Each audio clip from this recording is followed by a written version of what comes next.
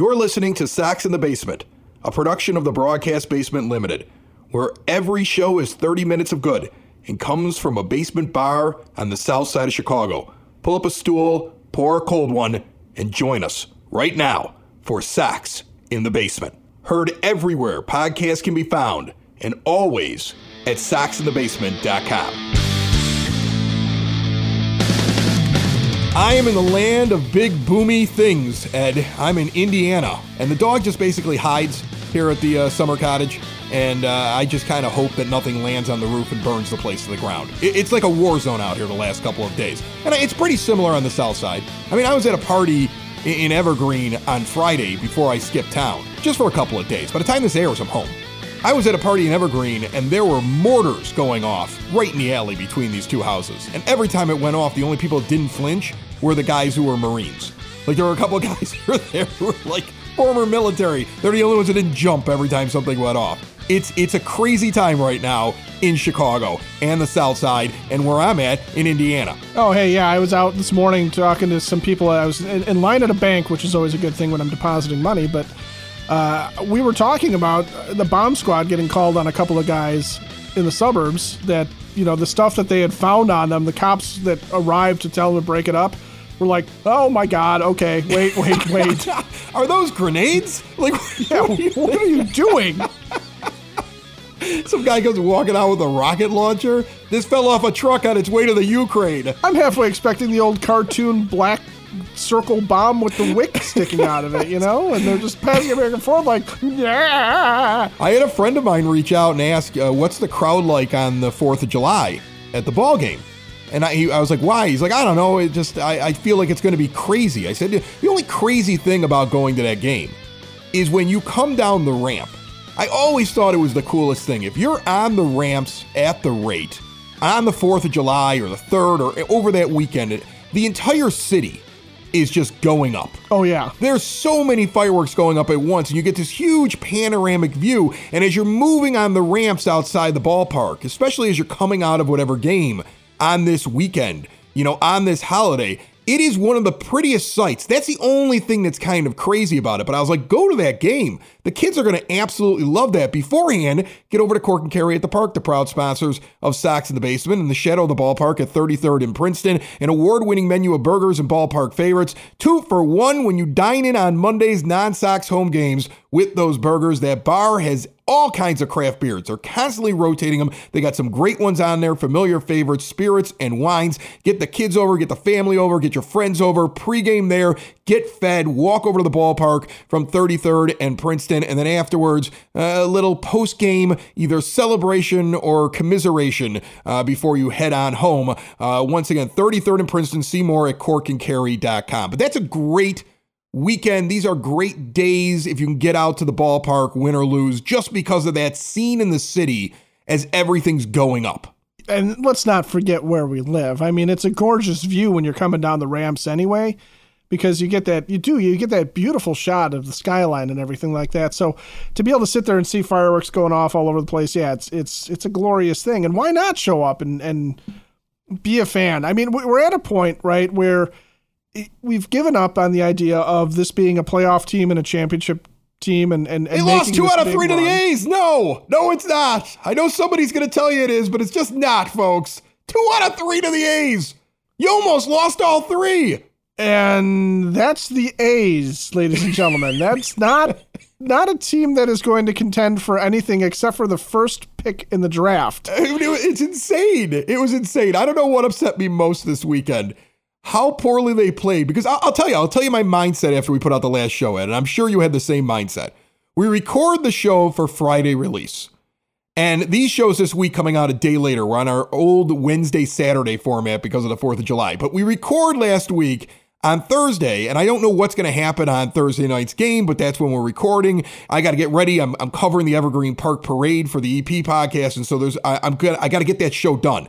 And I'm talking about how they're 5.5 back, and then they win that game and they're 4.5 back. And I'm looking at the schedule going, oh gosh, they're playing the A's. This could be amazing. They could all of a sudden like climb back into it. I mean, I'm going to look stupid all weekend long with the latest podcast out talking about how they're not a playoff team. But watch them sweep the A's, and the Twins and the Guardians just falter over the weekend. And we're sitting around going, oh my goodness, is this really happening? And then they go right out and fall right on their faces. And I'm like, nope.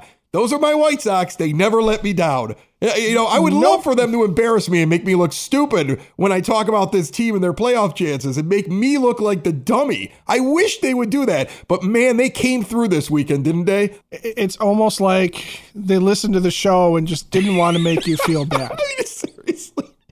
And that was the moment. That's how you make me look stupid. Now, that annoyed me this weekend. But you know what annoyed me more this weekend? Did you see the NASCAR package? Did you see the thing that they did before the race? And they aired it several times and they tweeted this thing out. And at first they're focusing on Michael Jordan. I'm like, fine, that makes sense. Then they hit like recent championships, all right? Fine, you got a Blackhawks championship in there. You even put in the Cubs championship. But then you go back and you get the 85 Bears. And then you cover basically all the championships of the major sports in Chicago. You know what you don't cover? You don't put one clip in of the team that went 11-1 in the postseason. No team has ever done greater than 11-1 in the Major League Baseball postseason. The White Sox did it and the Yankees did it in the 90s. Two different franchises have accomplished it once. The most dominating playoff run in the history of Major League Baseball in 2005. And you don't put one snippet of the White Sox in like they don't even exist. And you're talking about Chicago sports teams and their championships. I hate NASCAR. I'm officially putting them on the middle finger list for a long time. I'm so ticked, and I can't believe, think about this. It was NBC Sports. NBC Sports Chicago has the White Sox. It makes your head want to blow off your neck like a firecracker. It's insane. Well, there's two possible explanations. I'll be the voice of reason. One is NASCAR pulled an ESPN and forgot the 2005 White Sox existed. Or two is that Jerry wanted so much money for them to use any White Sox likeness or logo that NASCAR's like, no, we have a business to run, Mr. Reinsdorf. We can't afford it. There was a White Sox car in the race. Southpaw I know, I'm being facetious. Half the track, for crying out loud. Let me explain something to you, White Sox fans. You're right. You're totally right and justified to walk around with a chip on your shoulder. You are totally right and justified to walk around and hate your owner. You're totally right and justified to hate the front office. You're totally right and justified to hate the media that lets people off on this team when they should be holding them more accountable. You're totally right when you feel snubbed by the entire world. You're totally right. That's why in 2005 it felt so good. Remember Chris Berman on ESPN in the first series against the Red Sox, or the reigning champions? In tears. And when they were losing that game 3 in Boston, and he's sitting there moaning on the air, we got to get out of this. We got to do something. What's this we thing, Chris? You're supposed to be the national broadcaster. He's openly rooting against the White Sox. You are justified to feel a chip. And every once in a while, man, somebody reminds you of what it is to be a White Sox fan, okay? Everybody always talks about, how the Red Sox got over their demons and how the Cubs got over their demons. At least people knew who they were. Half this country seems to not even know that we exist. Feel that chip. Live on that chip. That's South Side right there. That's the chip of White Sox fans on their shoulder. Especially because White Sox fans, let's remind ourselves too, that we didn't say we had some sort of spooky mystical curse. No! We just sucked. Right. We were open and honest about it. We didn't trade away Babe Ruth, and there were no goats that were denied entry into a stadium, which was always the stupidest thing that you ever heard, right? Because of course the goat wasn't allowed in the stadium. Right. It's a goat. We just sucked. We just had bad ownership, no money, and dumb luck. That's just what we were. We were just a crappy team. I mean, and the funny thing is, you could have sat there and said it was the curse of the 1919 Black Sox, but we never walked around and said that, did we? Because we thought curses were stupid. That's the difference between being a White Sox fan and being the fan of any other team. We are a completely different breed. Also, because as White Sox fans, we recognized that it wasn't a curse of the 1919 Black Sox. They were in that situation because Chuck Comiskey was such a terrible owner. Right.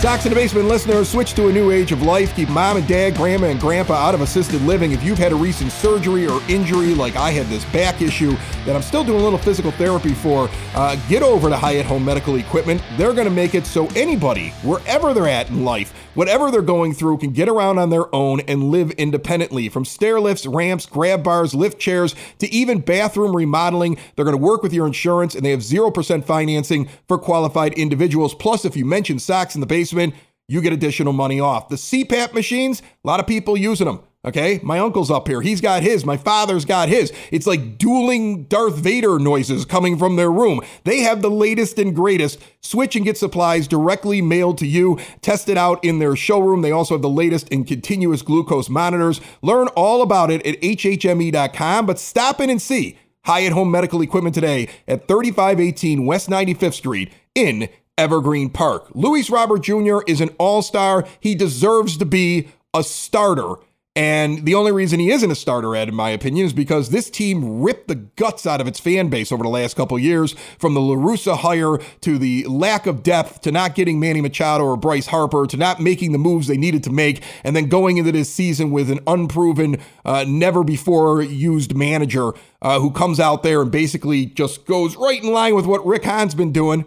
And it's just a lot of really bad answers to really good questions. And I think that there's so much apathy. You didn't see any voting for a guy who's right at the top of the list in home runs, third in the American League in OPS, not a starter, because the fan base wasn't really interested in participating. Well, yeah. I mean, what are we going to do? And the other thing too is don't forget that we've been sold on this idea that Luis Robert Jr. should be something greater than what he has shown himself to be the past couple of years, which I'm not entirely sure is fair to him. Okay. What else is he supposed to be? In the majors, top 10 in OPS. Okay. He's still a guy who, like you said, he's fourth in home runs in the major leagues, let alone the American League. He's a top 10 player in this league. But the fact that he's hitting 276 and you know, we've been told like, hey, he should be Ronald Acuna Jr., right? He should be 336 with an OPS over 1,000. Well, that's really hard to do. There's two guys doing that right now, and the other one's Shohei Ohtani, who I'm pretty sure at this point is an alien sent to Earth who is superhuman to go and play baseball because he's doing things that human beings just don't do on a baseball diamond. Luis Robert Jr. has 24 home runs. Only Ohtani at 31, Matt Olson at 28, and Pete Alonso at 25 are in front of him. 912 OPS, that puts him in the top 10 of Major League Baseball. And most of those guys are in the National League. So when we're talking about an American League All-Star, he's third. I know I want him to be all-world too. I want him to walk out there and it's just like Babe Ruth walking out there. He's just pointing at where the ball is going to land and he's just doing it. And he's going to have streaks where he's going to get on that like everybody else. He's also still a really young guy, and if he could figure out how to not strike out 5 times to every 1 walk that he gets, he's got 100 strikeouts and 20 walks right now. If he can figure out how to do that, then you will get that. You will get a guy who's got an OPS well over 1,000 for several years, and he'll be in the Hall of Fame. Right, well, and that's the thing, is I think he can still do that. I think he can still cut down on the strikeouts. I think he can improve on the walks. I think there is room for him to improve. I also think that he's going to steal a lot more bases.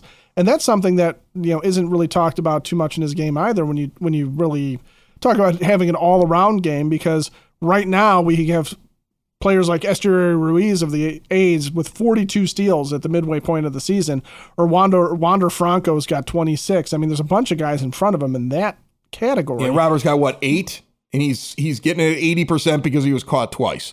Yeah, I'd like to see him run more, but here's the thing. They're not going to, you don't want that added into his game until everything else was working and he's healthy, because it's been such a rocky road with injuries for him and then everybody else and his streaky hitting. And you'd hate to see him like do something stupid with and one of his fingers gets hurt. And now all of a sudden we're waiting 2 months for him to actually come back to the way that he normally swings a bat. Like I'm okay with it right now. I want to see it. You know, I don't want to be gun shy about my guys playing all out.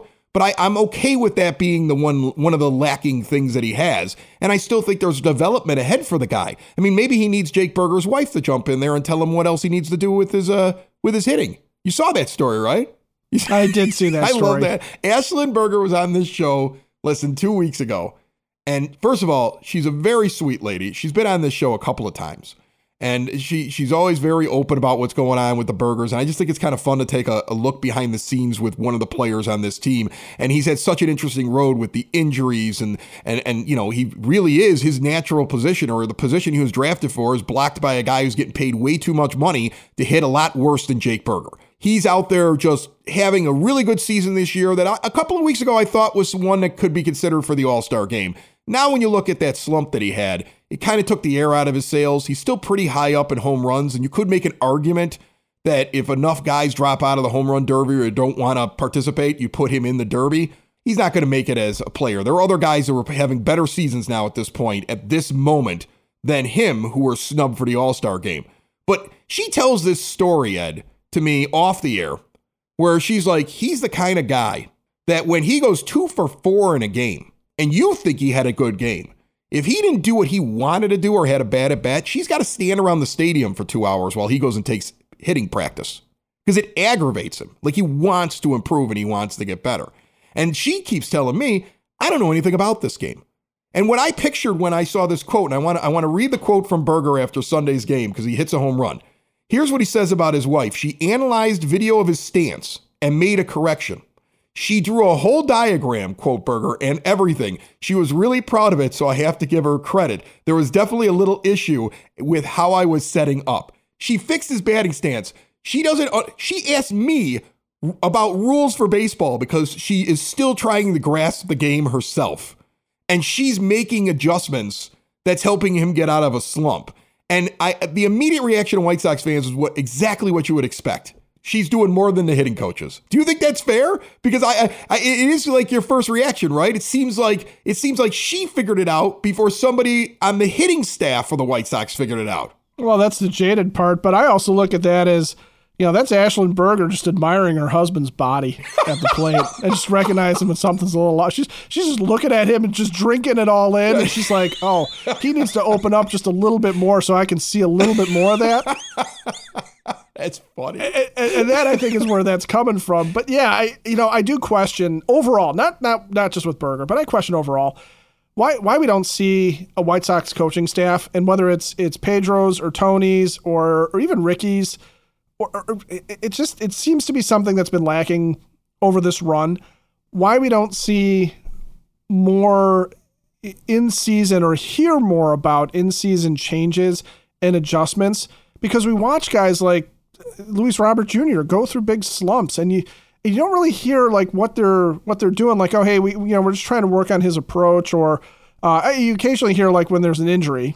Okay, you'll hear that, or they'll do something around the injury, but you don't hear like what are they trying to do to make an adjustment. And it's especially frustrating on the pitching staff where you don't have Ethan Katz, for example, early on in the season catching that Michael Kopech is tipping his pitches. You hear Sebi Zavala's the one that picking that up. And it makes sense for a catcher to do that, but it also makes sense for your pitching coach to sit there and catch that in the bullpen before you even hit the mound, right?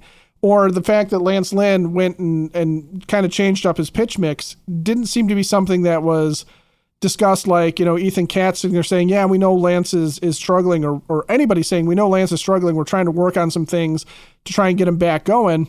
I always I feel like, and I don't have anything specific and concrete to back this up, but I feel like when your overall quote machine from the White Sox is constantly a sort of hopes and prayers, right? Guy goes through a slump, guy's having a hard time. We hope he can turn things around. We know he wants to turn things around. We're all here to work hard and win ball games. This will turn around. But you don't hear, I don't hear what they're doing to help Tim Anderson right now. This is a good discussion to sit at our virtual bar at. I'm someplace else and away from you instead of being at the 9-foot homemade oak bar. So we'll imagine we're sitting at Hailstorm Brewing Company in the tap room right now, in the working brewery with the beer hall. That would be a perfect place to discuss right, this, in the scratch kitchen here, because I want to kind of get into this idea, because we were kind of chatting about this before we even turned on the microphones as we were just kind of setting up. When you get out to Hailstorm in Tinley Park, I want you to try the pork belly sliders. We're making pork belly today. My brother-in-law is making it. So I can't wait. The whole place has smelled like that's what we're making. I can't wait to eat. Everything's being slow cooked today. It's like basically explains the constant string of drool coming out of your mouth right now. You can see it. You can see it on the screen as we're talking. But I mean, but that's one of our plans. The pork belly sliders out at Hailstorm are a must get if you are in the area of Tinley Park, okay? Stop into that Scratch Kitchen. The smoked chicken wings have already been featured on Chicago's Best. They have all kinds of great beers out, all kinds of different varieties, and they're open for lunch. That's the big thing. You want to get over there like in the middle of the day in the Tinley Park and check out the tap room, have a beer, relax. Tuesday through Sunday, they open at 11 a.m. with the Scratch Kitchen. It goes on into the evening. They're at 8060 186th Street, right off of 80th Avenue. Will Turner, their brewer, is killing it over there. Dominatrix, one of my favorite beers. It is not out all the time. If you love IPAs, if you love the really heavy hops, get out there and try it. Hailstorm Brewing, see more at hailstormbrewing.com. All right, so I think it's a perception thing. I don't think they tell people enough. It would be great if I heard like somebody from the White Sox staff talk more about what they're trying to do with a guy or what they did to fix him. And I get more from, let's say, Ozzie Guillen. I watched the post game on Sunday. And what Ozzie said, first of all, he's in love with Burger now, which I think is amazing. You could see that. Here's a guy who was so much a Yoan Moncada guy that he basically was begging you pregame and postgame to stick with this guy, right? And now he can't help himself but gush over Jake Burger. He loves his work ethic. He loves his hustle. He's constantly saying, this guy'd be playing for me every day. And when he talks about Burger getting that home run on Sunday and hitting well and busting out of his slump seemingly, he's like, of course he did. Because he's a professional hitter who shortened up what he was doing, started going middle, and just started simplifying what he was doing. That's the kind of guy who doesn't stick in a slump very long. I mean, it's high praise from a guy with a World Series ring that the entire world forgets about. But that's high praise right there. I hear more of that from Ozzie. We hear more from the player like Jake talking about what his wife told him. We don't hear a lot from the team. I don't know if it's that they don't do anything. But that's the perception. I think that's the thing. Like, maybe come out and start talking about a little bit more what you're doing with guys and what you need to work on with them. I don't think that giving up like, hey, we're trying to get him to move his foot a little bit, or he's kind of sticking his butt out a little bit too much, or, you know, it's all in his timing. You can see his shoulders slumping right now. We're trying to get him out of that. I don't see how any pitcher is going to take more advantage of it if the guy's already slumping, right? Like, what trade secrets are you giving away? And that's the thing. Like, I think that if you were just a little bit more transparent, what the heck? You need to find something to hook the fan base in, because it isn't because they're winning more games than they're losing right now. So that would change the perception. And until you see that, I guess it is kind of a valid thought, at least, that maybe, just maybe, they're just not really good in season, in game, making adjustments as a coaching staff. They're not the same as other coaching staffs. And again, like I said, there may be some validity to not doing it. It might be the Bill, if you're an NFL fan, the Bill Belichick type of a thing where, he never says anything about anybody. A guy could literally be buried that day and he'd just say he's out with a body. But he wins. You see, he wins. If my team wanted to be aloof and not talk to the media and not tell us anything and act like we don't need to know, right? And they ignore their independent podcasts and their fan base and basically blow off any complaint and act like we're just the peons of the world, but they were winning, then I'd put up with it. Then I'd be like, who cares? They win. But they don't do that, right? So, I mean, right. Comparing them to that, if you want to be that way, win. Because guess what? Bill Belichick wouldn't have lasted in Boston as a loser year in, year out, acting like that. Only here in Chicago, only on the South Side, does it seem to go longer than in any other sports market. Yeah, and all we're asking is, and all we're saying is, right, it would be nice to know, Jake Burger goes through a big slump. Are you sitting there saying, we're seeing something, he's trying too hard to pull the ball, right? He's getting a little pull happy. He's trying to lift the ball too much, and he's not doing what Ozzie said, simplifying, going back up the middle and just letting himself cook, right? Or even with Luis Robert, when last year he's going through that slump towards the end of the year and he's not really hitting well, just coming out and saying, like, look, we think his hand is bothering him. He's doing an amazing job playing through this thing. He understands where we are and what chance we have here, and that we're still better with 80% of him than without him. You hear stuff like that and you sit there and go, okay, I understand why I'm watching this guy hit singles, okay? And then I have an appreciation for him as opposed to frustration for what's going on with him. Why is he not the superstar we were told?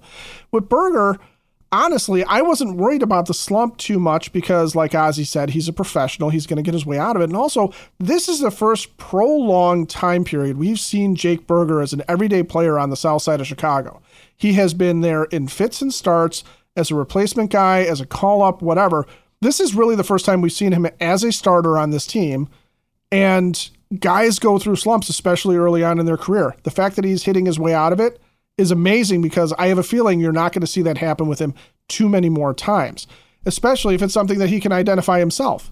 Well, here's the thing, though, too. He still needs to get better. I mean, he's hitting 220. 100%. He's hitting 220. He needs to continue to work on his defense. But you know what? I think White Sox fans gravitate to guys that play hard and improve.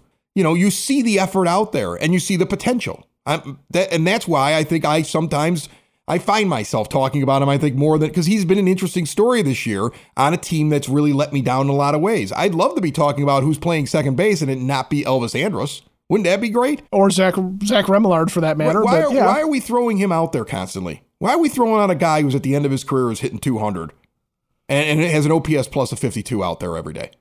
Honestly, I think it's because Tim Anderson is way more injured than anybody is letting on.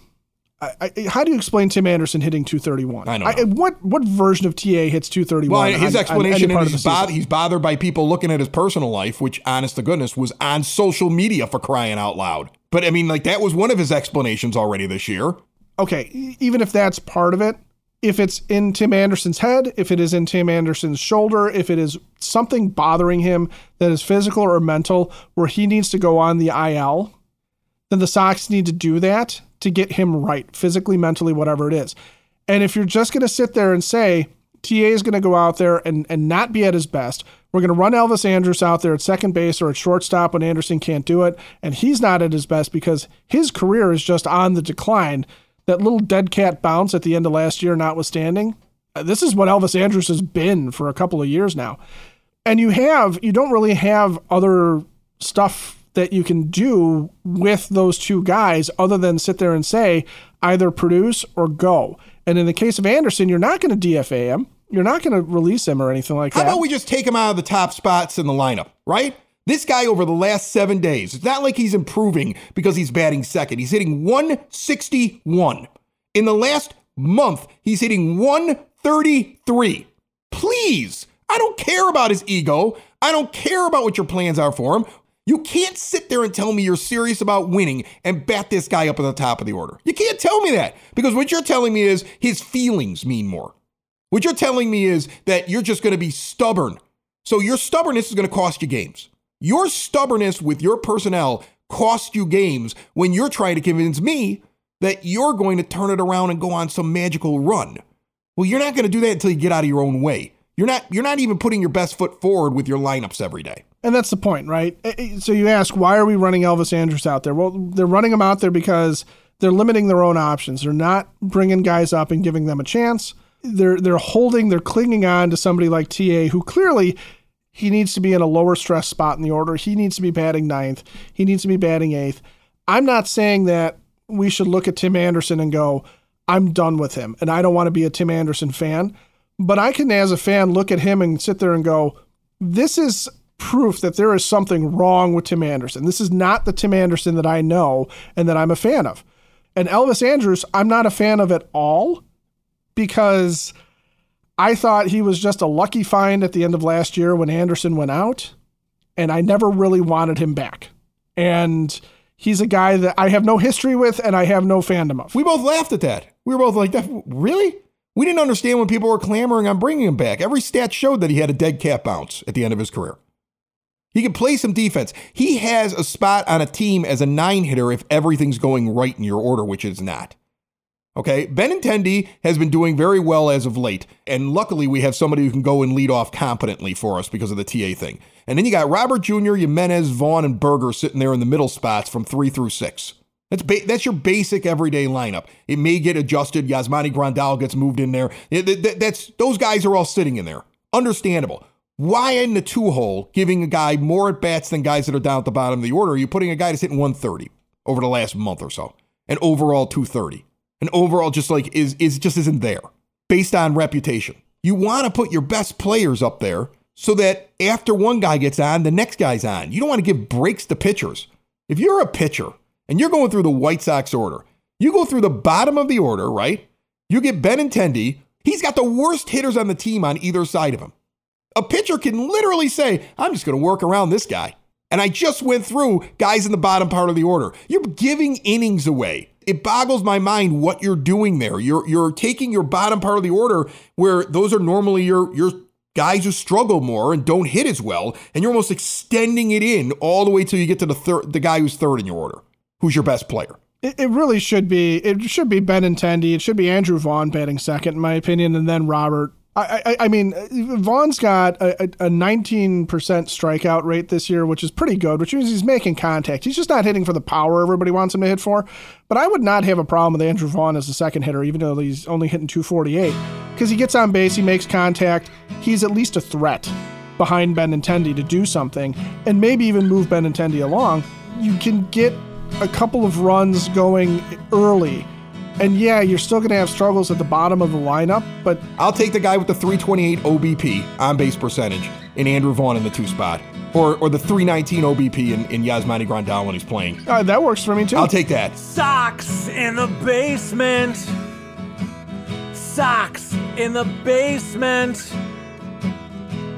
Sox in the basement. Sox in the Basement. Heard everywhere podcasts can be found, and always on soxinthebasement.com.